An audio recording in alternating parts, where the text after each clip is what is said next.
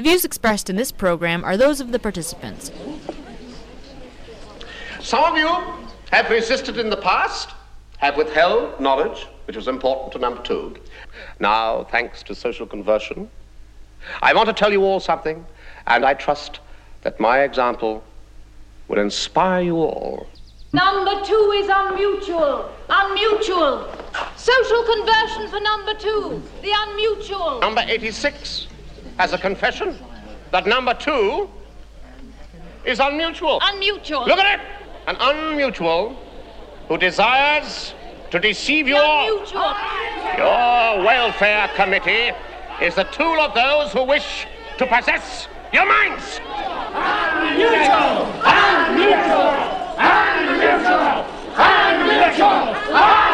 Unmutual! You still have a choice. Number two You is can still unmutual. salvage your right to be individuals, Number your two rights is to unmutual. truth and free thought. Reject this false world of number two. Reject it now!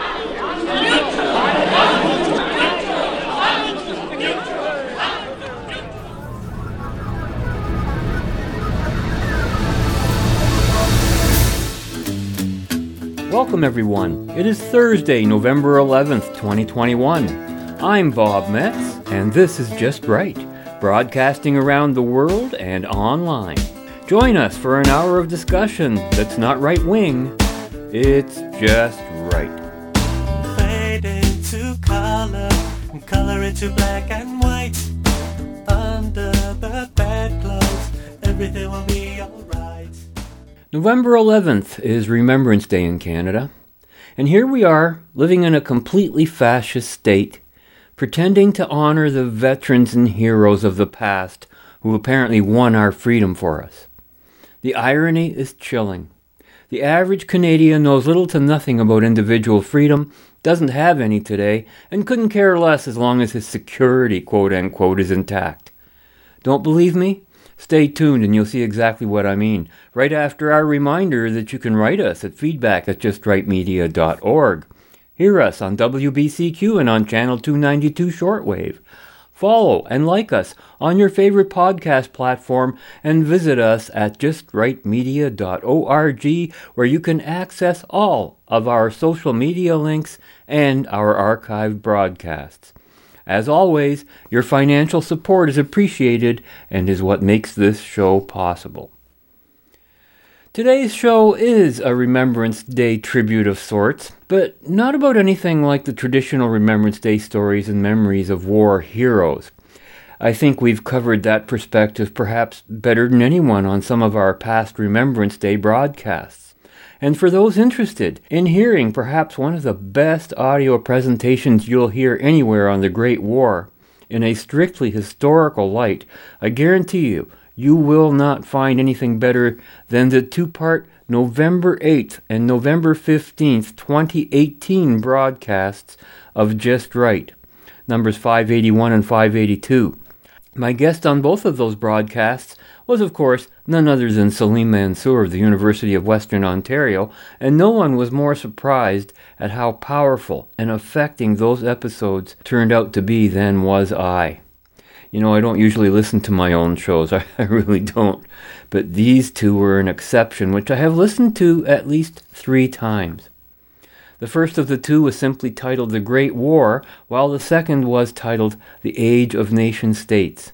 Check them out if you really want to know and experience what the Great War was all about. But today our Remembrance Day theme concerns freedom itself. That value we're always being reminded that is what our soldiers fought and died for.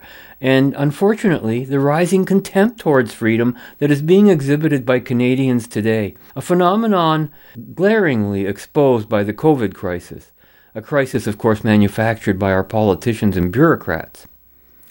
As my exhibit to demonstrate this contempt, I've selected numerous letters to the editor from the print editions of our own local daily newspaper in London, Ontario, the London Free Press, now a subsidiary of Post Media. And these are letters that appeared throughout the month of October just past. But before I do that, I just wanted to cite this in the same paper that I ran across. In an October 29th London Free Press news item, London Mayor Ed Holder, wearing a black mask is pictured pinning the, quote, first poppy of the London Remembrance Day poppy campaign, end quote, onto his lapel. And the article says, quote, Holder encouraged Londoners to show they care by buying a poppy and making sure members of their family do the same, end quote. But at no time in the article does it specifically identify what Londoners should care about. What is it, raising money for the Royal Canadian Legion? To care about the veterans of World War I or any subsequent war? Or should we be caring about the freedom that they supposedly fought for? It doesn't say. The article written by Jennifer Beeman ends with the paragraph, quote, Meanwhile, Ontario is introducing legislation that would give workers the right to wear a poppy during the week of Remembrance Day, except when it poses a safety risk. The government says it wants to enshrine the right in law to remind employers in Ontario that they own a debt of gratitude to those who serve the country, end quote. So, the same government that mandates private businesses to discriminate against the unvaccinated or unmasked, etc., is now going to enshrine a law, legislation that prevents employers from telling their employees they can't wear a poppy. This is unbelievable. The fact that it would take the creation of a law to make it possible for Canadians to wear a poppy that is meant to honor those who fought and died for our freedom adds insult to the injury that freedom in this country is already suffering. It's hard to believe that there are actually businesses out there who ban their employees from wearing a poppy to honor Canada's veterans. That's how bad things have become, and it also provides part of the explanation of how and why we've allowed our current political pandemic to take root. It is a symptom of collectivism, not of a health pandemic, and it is taking the form of fascism. Consider our show opener today from The Prisoner, where we hear a crowd shouting, "Unmutual, he's unmutual," and condemning the lone individualist among them, a person who thinks for himself. Well, in today's Canadian dystopia, the unmutuals are the unvaccinated, and the collective intolerance for these unmutuals can be seen expressed in this following letter to the editor. And as is our custom, by the way, when citing letters to the editor of other publications, we only refer to the first letter of their last name. And this one falls under, believe it or not, the heading of Group Rights Prevail. Ran on October 30th, and it was written by Maria B. of Arva. Quote, In his column, There Seems to Be a Sick Thrill in Firing the Unvaccinated, October 23rd, Chris Selly extols the rights of the individual. Since when do rights of the individual override the rights of the group? Civilization did not get this far by individual rights. It took massive cooperation to build societies that worked for the benefit of most of us. Selly complains that there's not enough, if any, sympathy for the people being fired and unable to collect employment insurance. So we must feel bad for the people who will not abide by society's rules, and on top of that, we're supposed to pay them for it? The writer suggests anti-vaxxers are sincere in their objections. I agree, so were the folks at Waco, Texas. Selly calls the COVID-19 vaccines miracle juice, even as the West is flying unvaccinated COVID patients, filling their intensive care units east for treatment, which means people needing surgery cannot get it. I, for one, am not willing to pay people who put others' health at risk due to their individual choices. In a collective society, during a pandemic, each person must pull together for the betterment of all. That's how we got this far as a society, end quote. So Maria believes that Canada is a collectivist society.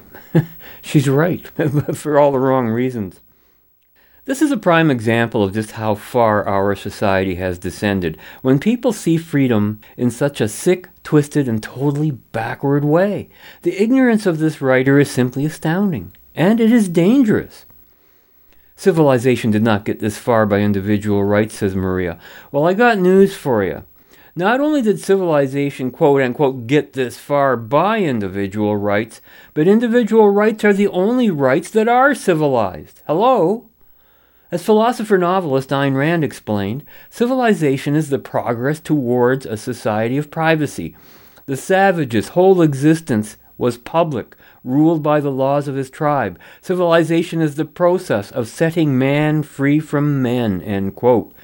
And when one person initiates force against another, we call that uncivilized behavior, don't we? Which is what collectivists everywhere advocate. Individual rights include the right to life, the right to liberty, and the right to property, rights that, when abided by, create the only civilized condition possible to human societies: freedom. I'd like to see how Maria would possibly define or describe a group right, since there ain't no such animal. A group is only a number of individuals, and each possesses individual rights. Groups don't operate on any principle of rights. Groups operate on the principle of force, and for one group to initiate the use of force against another is completely uncivilized, and it's immoral. Just try to name a single group right. There's no such thing. And when it comes to groups, why aren't those opting to not get an injection considered members of a group? Did you notice that? They're not members of a group, even though there's more than one of them. Because if one group is comprised of the injected and the other group is comprised of the non-injected, why are some kind of magical group rights accrued only to the one group and not to the second group? Because when it comes to groups, it's all about the size of the group and who has a majority, and brute force is always the arbiter in such situation.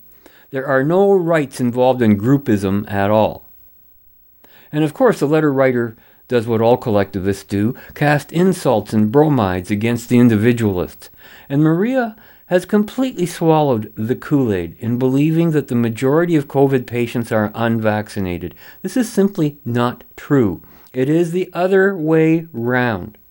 This is simply an undeniable fact, which is exactly why our politicians are denying it and why people like her are believing it. And then there's the hypocrisy of the collectivists. In a collective society, during a pandemic, each person must pull together for the betterment of all, she says. But she doesn't have any support for those who make different choices than the collective majority. So we must feel bad for the people who will not abide by society's rules, and on top of that we're supposed to pay them for it, she says. Well, the people she's talking about haven't broken any rules. They're victims of the rules. They're losing their jobs because they won't take a jab. That's how the rule is being played. It took massive cooperation to build societies that worked for the benefit of most of us, writes Maria. Yeah, cooperation among individuals. Cooperation implies consent, and consent is an individual attribute. Just shameful. Maria is among thousands, if not millions, who can count themselves among the collective of those who know what just ain't so. And people who don't know history or don't know philosophy also have no way of knowing just what kind of a hellish society their collective ignorance has created in the past, and will again in the future if they're allowed to determine the choices of otherwise free individuals. I'll have more examples of these collectivist notions in the editorial pages and my responses to them when we return right after this. This is a message recorded in the year 2026 from the northern fringes of the grid. If you're watching this, please understand what I am about to tell you will be hard to believe, but it is the truth. I will tell you about the time before the great pandemic, before the great reset. And I want you to have an open mind.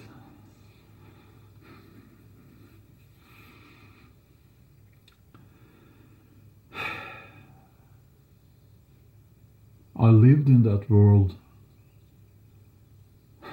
when I was a young man, and I can tell you it was beautiful. We could travel wherever we wanted. And before I was 30, I had seen tropical islands. I had seen cities. I had visited cities all around the globe.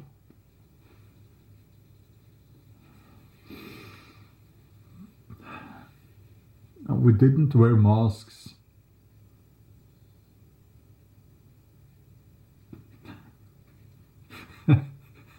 I shook the hands of strangers. It was seen as a sign of a gesture of trust back then. A friendly gesture.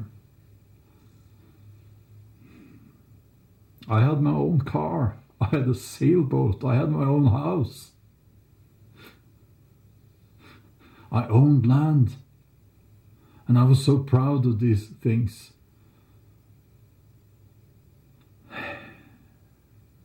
I never had a tracking device on me, not to this day.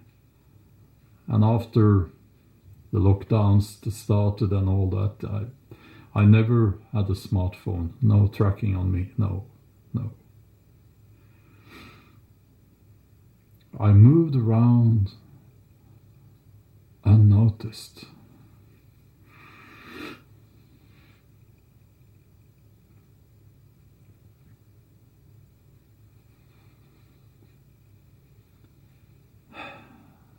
We watched movies. We read novels that had not been screened for wrongthink. It was art in its purest form, and it was so beautiful. And we had food like you can never imagine. We ate real meat, and some of us even hunted. We went into the forests, the wilderness, hunted, and I guess you would call us animals. And we were animals, human animals, the last ones. And we had not yet started to modify the human body, and you would call us primitive, I guess.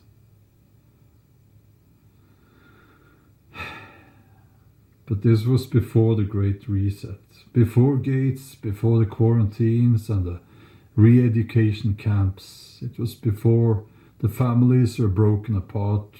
This was before the unclean, the unvaccinated. And you probably know us as right-wing extremists or something like that. That was before we were driven out of society and out of everything.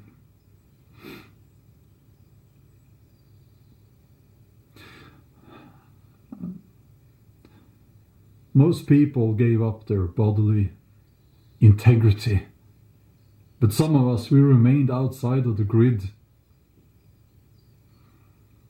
Some were hunted down.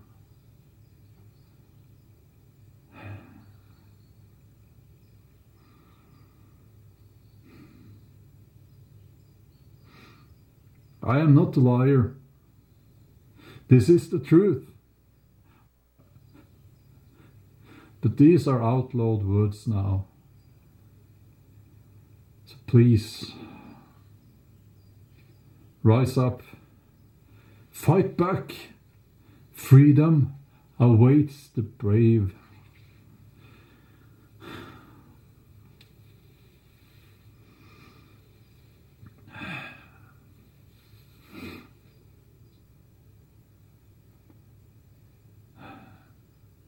Yeah.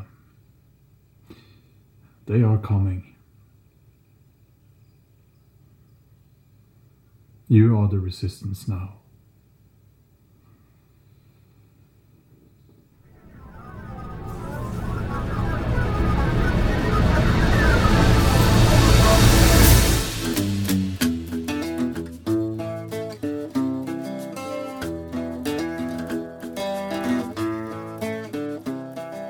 My name is Randy Hillier. I'm an elected representative in the Ontario Legislature here in Canada. Today I have the most gravest, most important message that I am certain I will ever deliver to the people of Canada and to the Western world. Our culture, the hallmark which is of individual freedom and personal responsibility, is at war.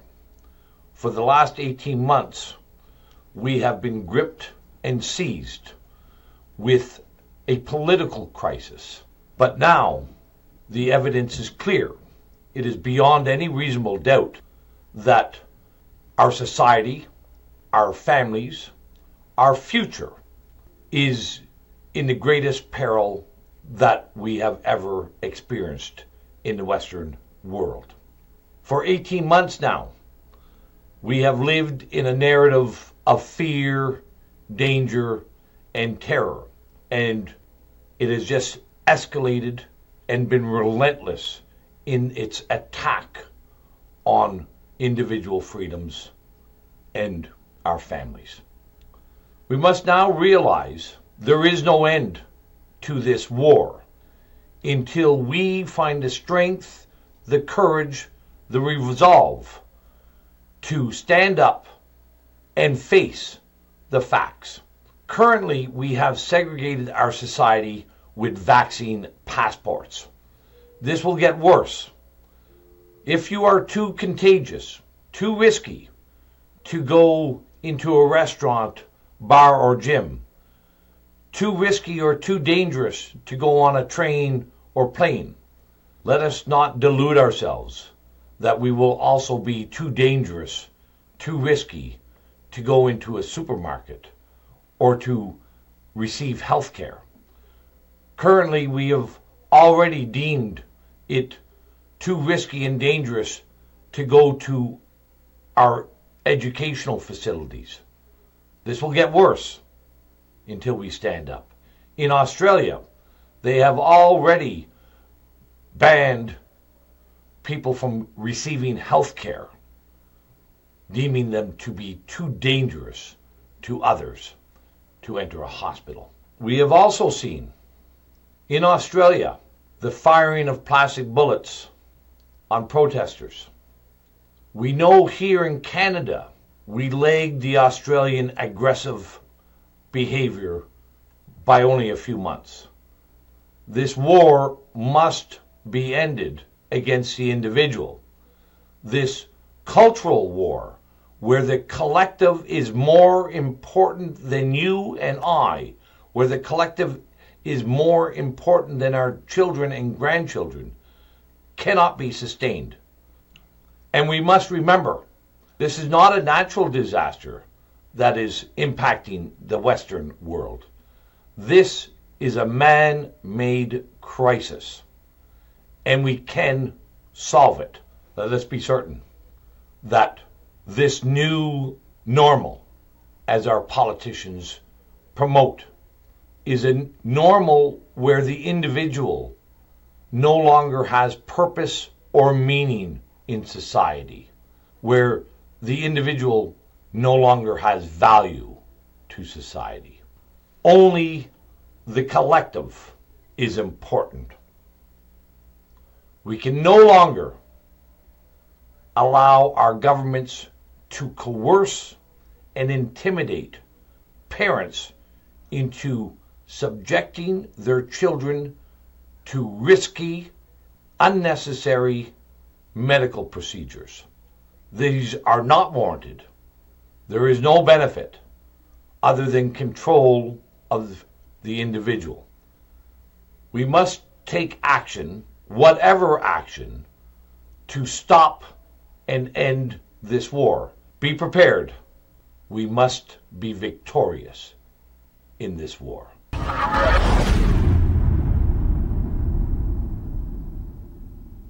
That, of course, was the voice of Ontario MPP Randy Hillier, as it was featured on Alex Jones' InfoWars show back on October 28th, and I agree with and share Randy's description of the political problem with which we are confronted. Above all, he's correctly identified collectivism as the evil and individualism as the good. Now, if you haven't heard yet, this past weekend, Hillier announced that he'll be leading a new political party to be called the Ontario First Party. The Purple Wave is coming to Ontario, he said. PPC Ontario, and the Purple Wave is here, and it'll be on the ballot, and I'll be leading them in the June election. Well, an Ontario First Party, isn't that interesting? What kind of political ideal is that? And how does that reflect any of the noble ideas and ideals that we just heard him enunciate? Ontario First? As a provincial party, what other province or country would his party represent? provincial politics takes place within the given provincial jurisdiction, or is this his declaration of war against Trudeau and the federal government? You know, Ontario first, like what? Before Quebec? Before Alberta? Before British Columbia? I mean, this is a name even less defining than conservative itself, which at least describes something resembling a philosophy or a constituency. Ontario First is a name that fits well with any political ideology. You could be Ontario First for collectivism, Ontario First for dictatorship. But of course, Hillier says we want to fight for freedom, for democracy, for fairness. And apparently he wants to do that by putting Ontario first. It'll be interesting to see if this actually transpires. You know, it's reminiscent of the attempt by federal Conservative MP Derek Sloan, who, after having been expelled from the Conservative Party of Canada for expressing rational views, announced his intentions to form a new federal party just before the last federal election, causing a lot of people to question why he wouldn't run as a candidate for Maxime Bernier's People's Party of Canada. And for those who are wondering whatever happened to Derek Sloan, according to Wikipedia, quote, in the 2021 Canadian federal election, Sloan ran in the Banff Airdrie riding without party affiliation and finished a distant fifth, end quote. And of course, the infighting among variant Conservatives has already begun, as those forming the Blue Party of Ontario want nothing to do with Hillier and his party. You know, they all pay lip service to fighting for freedom, but none of them have any political track record, whatever, in this regard. I mean, simply being against the lockdown doesn't mean you are for freedom. You know, Conservatives, as far as I know, have never voted for freedom in the legislature, but now they have a number of political options. They've got Progressive Conservative, which is socialist, the Blue Party, as yet undefined, and the Ontario First Party, which still remains to be seen if it actually will bear that name. But I was pleased to see that Hillier made an announcement this early, since it gives me a better idea where the political cards will be laying in the next election. And of course, as listeners to this show know, I'll be supporting and working with the Freedom Party of Ontario, a party actually bearing the name of the political value and ideal that we've been fighting for since 1984, and which everyone else always talks about. And don't forget, all the people I mentioned are members of the End the Lockdown Caucus, including myself, Freedom Party of Ontario leader Paul McKeever, PPC leader Maxime Bernier, Ontario MPP Randy Hillier, former MP Derek Sloan, and a couple of dozen other elected politicians and officials. You can bet we'll be talking more about this in the coming weeks and months ahead.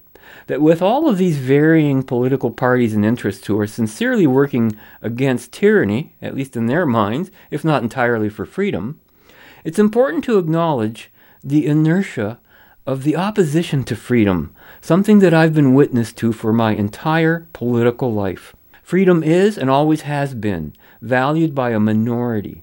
The majority always opts for some variant of security, oblivious to the reality that freedom and security come as a package deal, and you can't separate one from the other. You don't get your security by giving up your freedom, and yet that's what most Canadians, and, in fact, other citizens of the Anglosphere, are constantly clamoring for. So with all the parties to choose from, what kind of voters do they have to appeal to?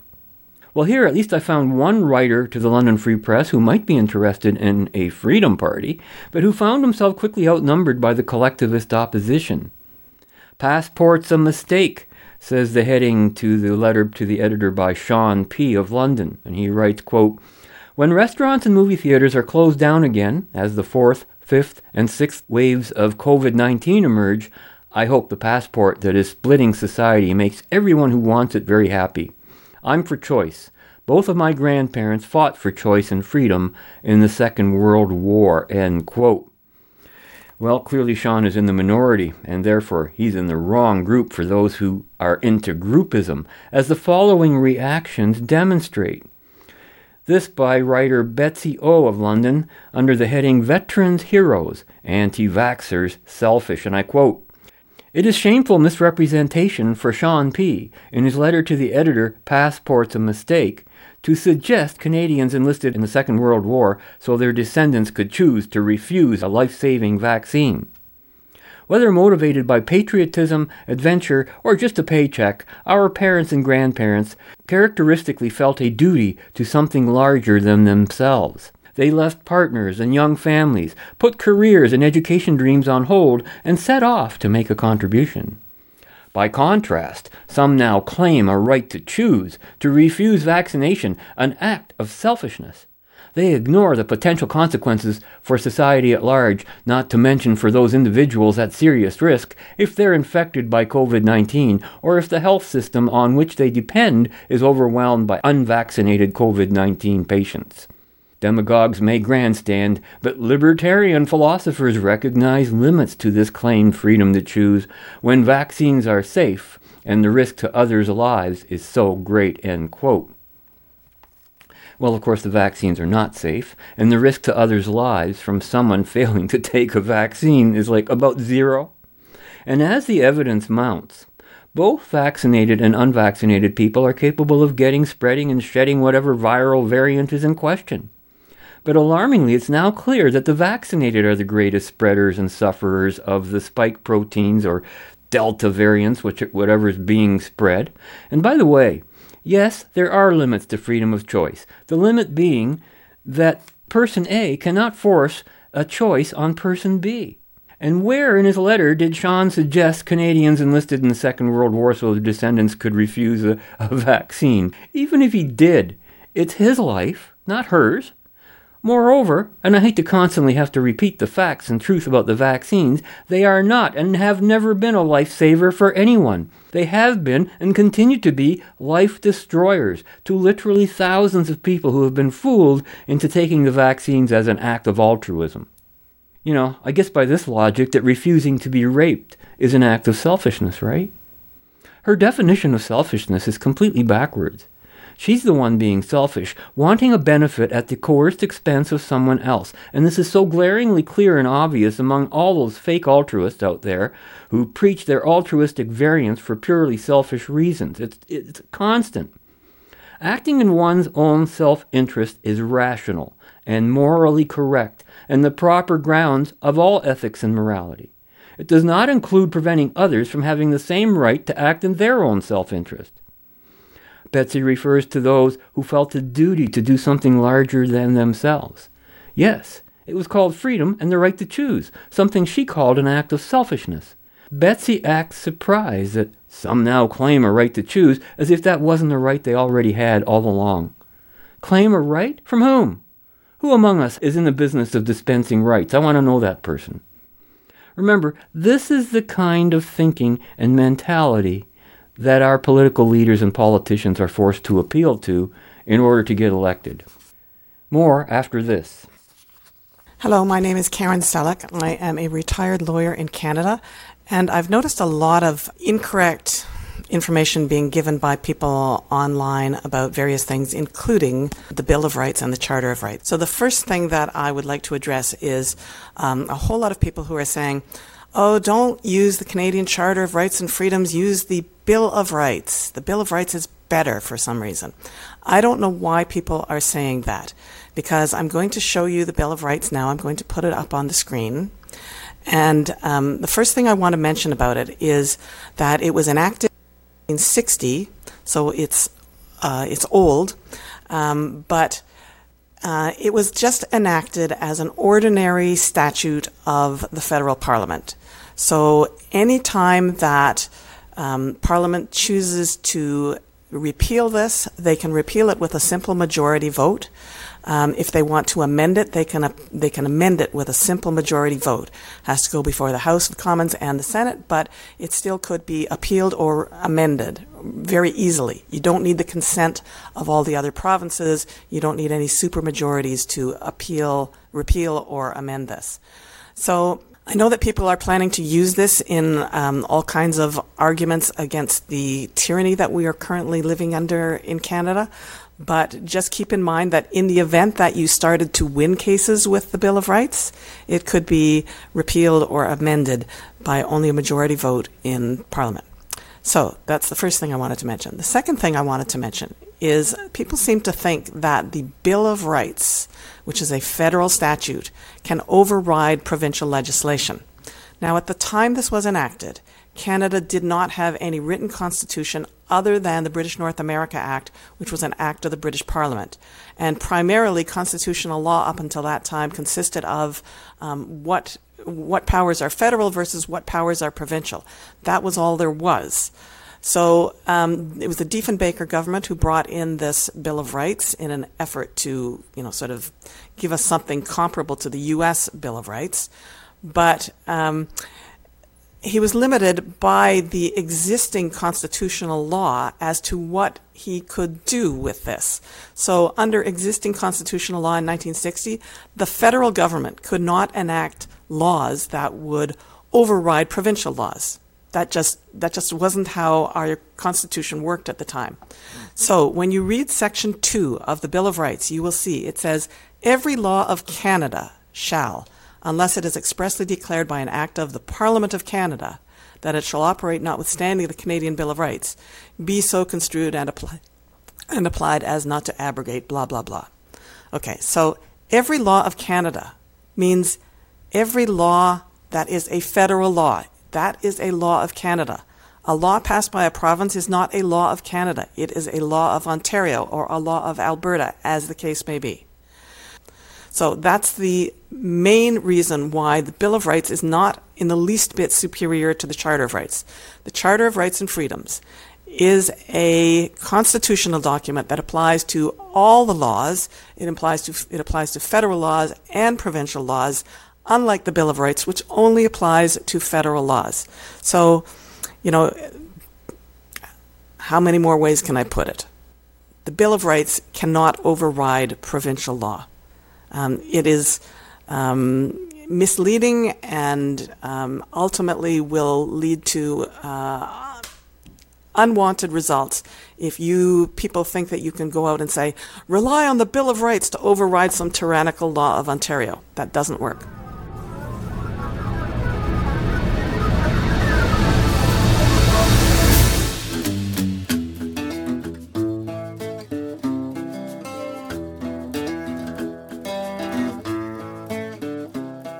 We can't talk about fake news and propaganda and how this is able to be done without pointing to this brilliant expose from 3 years ago, which exposes the Sinclair Broadcasting Group and how they have a top-down approach with knowledge of the true agenda at the top and less as you go down. And you're going to see, if you've already seen this expose that was put together a few years ago, you know what? It's a good idea to watch it again today to just really let it sink in how these things can be done, especially now that we're living in this COVID 1984 nightmare. This is going to show you exactly how they are able to manipulate the masses by using the propaganda arm of the government, which is the media. Get a load of this video that was put together just a little while ago, which exposes exactly how this is done. Check this out, guys. Hi, I'm Fox San Antonio's Jessica Headley. And I'm Ryan Wolf. Our greatest responsibility is to serve our Treasure Valley communities, the El Paso, Las Cruces communities, Eastern Iowa communities, Mid-Michigan communities. We are extremely proud of the quality, balanced journalism that CBS 4 News produces. But we are concerned about the trouble and trend of irresponsible, one-sided news stories plaguing our country. The sharing of biased and false news has become all too common on social media. More alarming, some media outlets publish these same fake stories without checking facts first. The sharing of biased and false news has become all too common on social media. More alarming, some media outlets publish these stories aren't true without checking facts first. Unfortunately, some members of the media use their platforms to push their own personal bias and agenda to control exactly what people think. And this is extremely dangerous to our democracy. This is extremely dangerous to our democracy. This is extremely dangerous to our democracy. This is extremely dangerous to our democracy. This is extremely dangerous to our democracy. This is extremely dangerous to our democracy. This is extremely dangerous to our democracy. This is extremely dangerous to our democracy. This is extremely dangerous to our democracy. This is extremely dangerous to our democracy. This is extremely dangerous to our democracy. This is extremely dangerous to our democracy. This is extremely dangerous to our democracy. This is extremely dangerous to our democracy. This is extremely dangerous to our democracy. This is extremely dangerous to our democracy. So that was just a brilliant expose on the Sinclair Broadcasting Group, and it really shows how these aren't journalists doing journalistic work. These are actors, quite literally reading from a script. You're listening to Just Right, broadcasting around the world and online. More letters from the London Free Press against the writer Sean P. Distorted Ideas, which is written by letter writer Michael Kay in London on October 8th. Quote, "The absurdity of the anti-vax stance about quote-unquote freedom is laid bare in Sean P.'s letter, Passport's a Mistake. Does he really think his grandfathers fought in the Second World War so that he and others could choose to put their community at risk by not getting vaccinated? If he argued his grandfathers were conscientious objectors, then I might agree with his logic. But his grandfathers bravely opted to do their part and thereby supported their community, even if it meant putting themselves at real risk. It is shameful he and others continue to besmirch the honor of our veterans by using them as a lame excuse for their own fear of getting vaccinated. There is no justification for comparing the risk of getting vaccinated with that faced by veterans of armed conflict." End quote. Well, here again, Michael is making a false assumption that those refusing the vaccines are in fear of them, without having a rational reason to fear them. Let me make it quite clear to the selfish altruist like Michael that the reason I am refusing to get an injection is because I know that it does not do anything the injectors are telling us it's supposed to do. It's not about viruses, it's about the Great Reset. What's really inconsistent about Michael's argument is that he would not object to someone being a conscientious objector, concluding his statement with a complete non sequitur and accusing Sean of somehow being an unconscious objector, if there is even such a thing, I don't know. And when Michael asks, does he really think his grandfathers fought the war so that he and others could choose to put their community at risk by not getting vaccinated? Well, that's literally the twisted logic that was cited by Betsy, a logic that has been explicitly promoted by our fascist dictators in democratic disguises, a threat to our democracy, right? This one from Anna P. of London on October 9th, under the heading, Not the Same Side. Oh, poor Sean P. In his letter to the editor, Passport's a Mistake, Sean P. equates his grandparents risking their very lives in a real war to his selfish fight for choice and freedom, quote-unquote, by disapproving of vaccine passports. How very brave of him. I would like to point out that his grandfathers bravely fought for freedom in the Second World War so Adolf Hitler wouldn't win and dominate the world. They understood that to fight for the common good was more important than their individual lives. I can't believe what I'm reading here. To equate fighting a vaccine passport to the selfless fight for freedom during the Second World War is deplorable, and his grandparents are probably turning in their graves at their grandchild's thoughtless comparison. He obviously does not understand that having proof of vaccine passports to be able to participate in enjoyable activities may be the only way to get recalcitrant people to put the common health above conspiracy theories and their selfish wishes to avoid possible minor vaccine side effects and finally vaccinate. Vaccines are vital to beat this lethal disease, end quote. Wow, Anna, give your head a shake. And yet this is another example of someone who doesn't see the contradiction and irony in everything she's saying. She refers to his grandfathers bravely having fought for freedom in the Second World War so Adolf Hitler wouldn't win and dominate the world? Does she know or even question why Hitler was such a great threat to the world? Because he was a fascist, exactly like the people pushing the vaccines. And under Hitler, thousands died in death camps where they forced all kinds of experimental injections into people, the very so-called experiment in which Anna and others like her have been duped into participating with because of an absence of informed consent. It was because of Hitler and the crony industrialists that the Nuremberg trials were held, establishing the right of each and every individual to informed consent before being injected with anything. Anna's a complete fascist to the core, and she probably doesn't even know it. And she's irrationally selfish to the core, as are all of the people who display their vices and their evil ideologies through virtue signaling.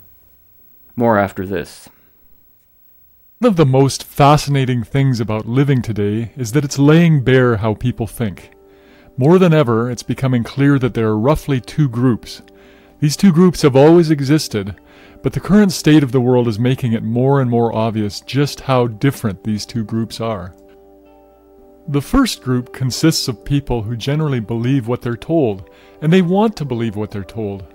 They live in a world where the state is the highest form of authority and should be trusted. They believe that elections are a fair reflection of the will of the people. They believe that politicians are generally there to help us and that we should follow them because we need leaders to run society efficiently. They put scientists, academics, and doctors on a pedestal because they are objective and should be trusted without question. This first group has been told their whole lives that if they just follow the rules, everything will be fine. In short, these people want to be led. The second group, by contrast, consists of people who don't necessarily believe what they're told. They understand that human beings are complex and don't always tell the truth, that some people have ulterior motives. To the second group, trust must be earned. They can be very skeptical. They will listen to a sales pitch, but then go do their own research. They like to verify things for themselves. Above all, they value personal freedom, the freedom to speak, the freedom to run their own lives the way they see fit, and the freedom to go about their business unhindered. They believe people should live and let live, that we should all be free to conduct our lives in peace. The first group genuinely believes that the second group is a bunch of conspiracy nuts. They've been told that the second group is obtuse, uneducated, self-centered, and paranoid. The second group, on the other hand, thinks that the first group is a bunch of willfully ignorant sheep who blindly choose to bury their heads in the sand, accept everything they're told, and exhibit a frustrating inability to wake up and face reality. The fascinating thing is that these two groups might as well be living on different planets. Their thinking is utterly alien to the other. Their perception of reality is so different that when they look at the same issue, their interpretations and conclusions are dramatically divergent. When it comes to the issue of vaccines, the normal group and the awake group couldn't be further apart. Awake people know that vaccine passports have been planned for many years, and although health is the excuse to implement them, they have nothing to do with health. Their purpose is to get people to accept being tied to a digital identity where citizens can be rewarded, punished, manipulated, traced, and tracked, all leading ultimately to a dominant surveillance state. The ability for those, people to go there and come back and move around. So eventually there will be sort of this digital immunity proof that, will help facilitate the global reopening up. And now what is happening under the guise of COVID-19 is the bankers have decided they no longer want to share power with the electorate or the people's representatives. The central banks have decided essentially to take over. And the ultimate sort of completion of this will be when they introduce digital currencies controlled and operated by the central bank. Why is that important? Because they won't be currencies, Del. They will be a financial control system. To implement that system, they need the vaccine passports. And the goal of the vaccine passports have nothing to do with health. They have to do with implementing a new digital financial transaction system, which is in essence complete control. To my brothers and sisters out there, there's one thing that all psychologists know. How do you deal with psychopaths? The answer is you don't. You can't reason with them, you can't bargain with them, and you can't appease them. If you try to deal with them in any way, they will keep using you until you are ruined. This is their nature. The only thing that can work is to stand up to them and to continue speaking the truth. The next number of months is going to be very difficult. Right now, the powers that be are controlling the narrative, but that window is shrinking. That's why they are so desperate to get us all vaxxed in such a hurry. When their lives become more disrupted, some normal people will start to wake up, and the narrative will shift. You're going to be very glad that you stuck to your principles and didn't give in to their propaganda and pressure tactics. Stay awake, everyone, and stay strong. Redouble your resolve. Know that you're on the right side of history.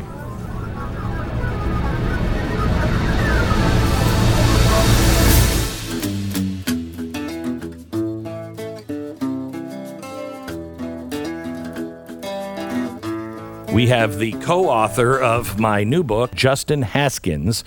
It's called The Great Reset, Joe Biden and the Rise of the 21st Century Fascism.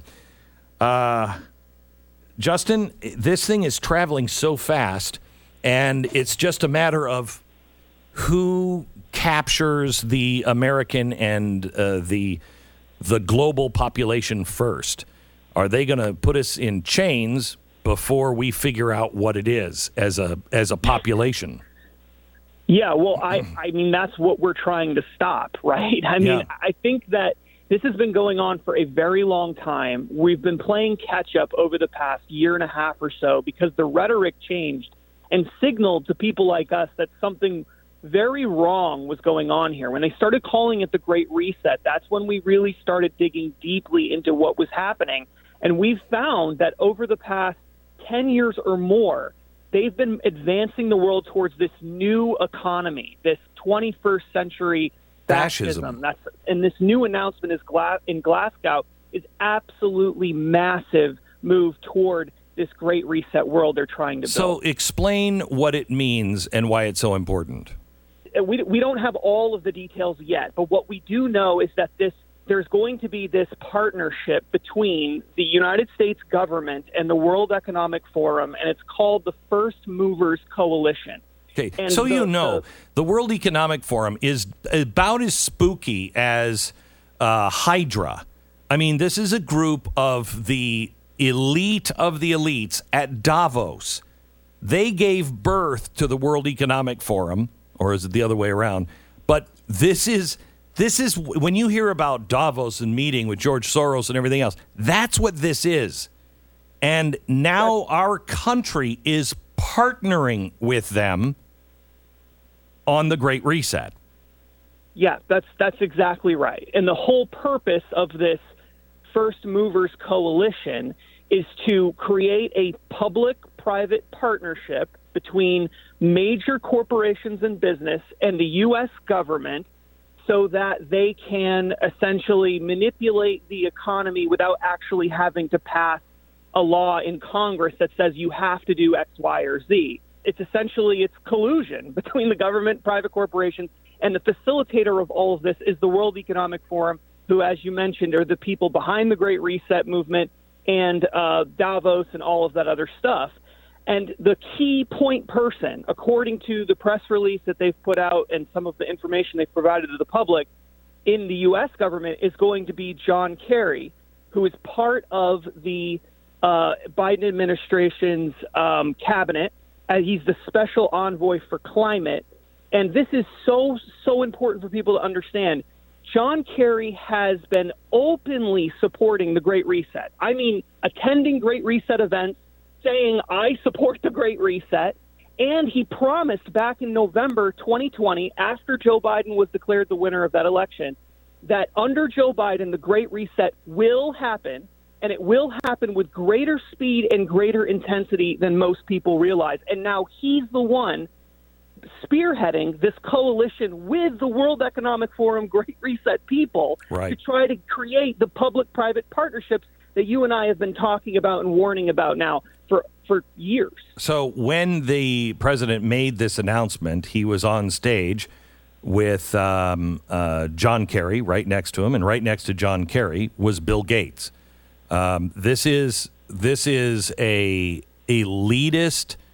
It's a movie, honestly. It's a movie.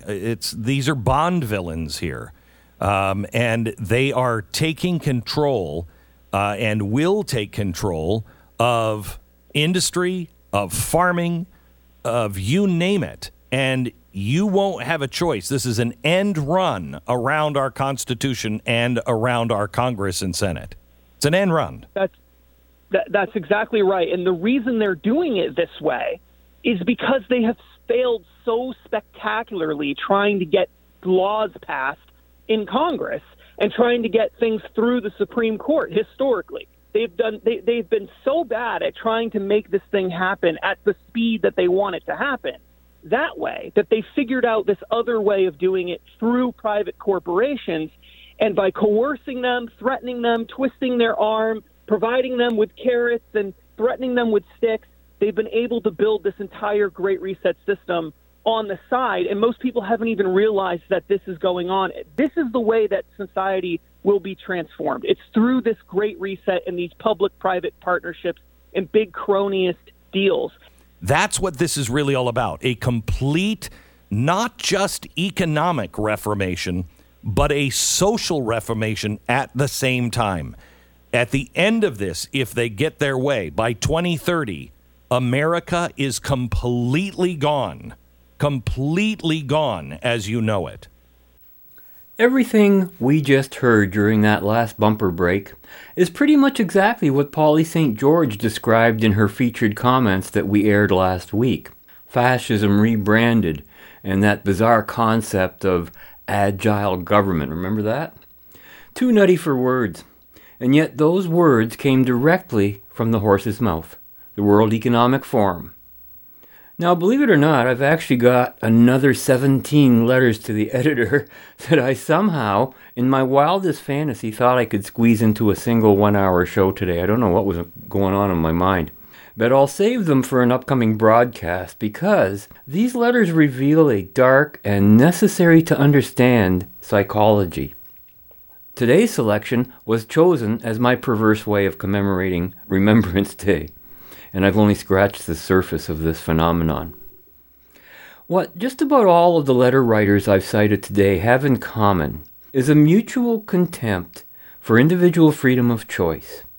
That's the quote-unquote group that they belong to, the grand collective of fascists. It is palpable, and frankly, it is disgusting. Remember, fascism is explicitly about the state mandating personal choice and controlling private property to serve political ends. That's exactly what they are all advocating, and they're being grossly selfish about it to boot, in the midst of ignorance that is just unfathomable, that they can be even so ignorant of what's going on around them. One thing's for sure, the Freedom Party of Ontario will never get their vote. And you want to know why? Because, quote, Freedom Party believes that the purpose of government is to protect individual freedom of choice and not to restrict it, end quote. But these anti-choice collectivists have a myriad of political parties to choose from, all operating on the idea that the purpose of government is to restrict individual freedom of choice and not to protect it. Isn't that what we see constantly coming out of our legislatures and parliaments? And that's exactly what I've watched them doing for my entire political life, stretching now to nearly half a century. I cannot cite a single instance where any party in Ontario's legislature ever took a step in the right direction. Not a one. The political monsters are all around us, and any political party that wants to move in the right direction, and that's towards freedom, has to deal with them and defeat them, because as long as they constitute a majority, which by the way is the only value they espouse, majority rule, and that's a whole other misunderstood concept. But as long as they constitute a majority, then any semblance of individual freedom will forever disappear from our society. As Glenn Beck warned, by 2030, America is completely gone. And we have to disappear right now too, because our time is completely gone, so be sure to join us again next week when we'll continue our journey in the right direction. And until then, be right, stay right, do right, act right, think right, and be right back here. We'll see you then. Fade into color, and color into black and white. Under the bedclothes, everything will be alright. Shame, shame, shame. All three shames. Put all three shames down. All three. Terrific. You really know how to hit them below the heart. For we will all be better human beings by showing this fledgling citizen what America really stands for. Truth, justice, and the American way. Wow, you really know your Constitution. Well, actually, that last part came from the beginning of Superman.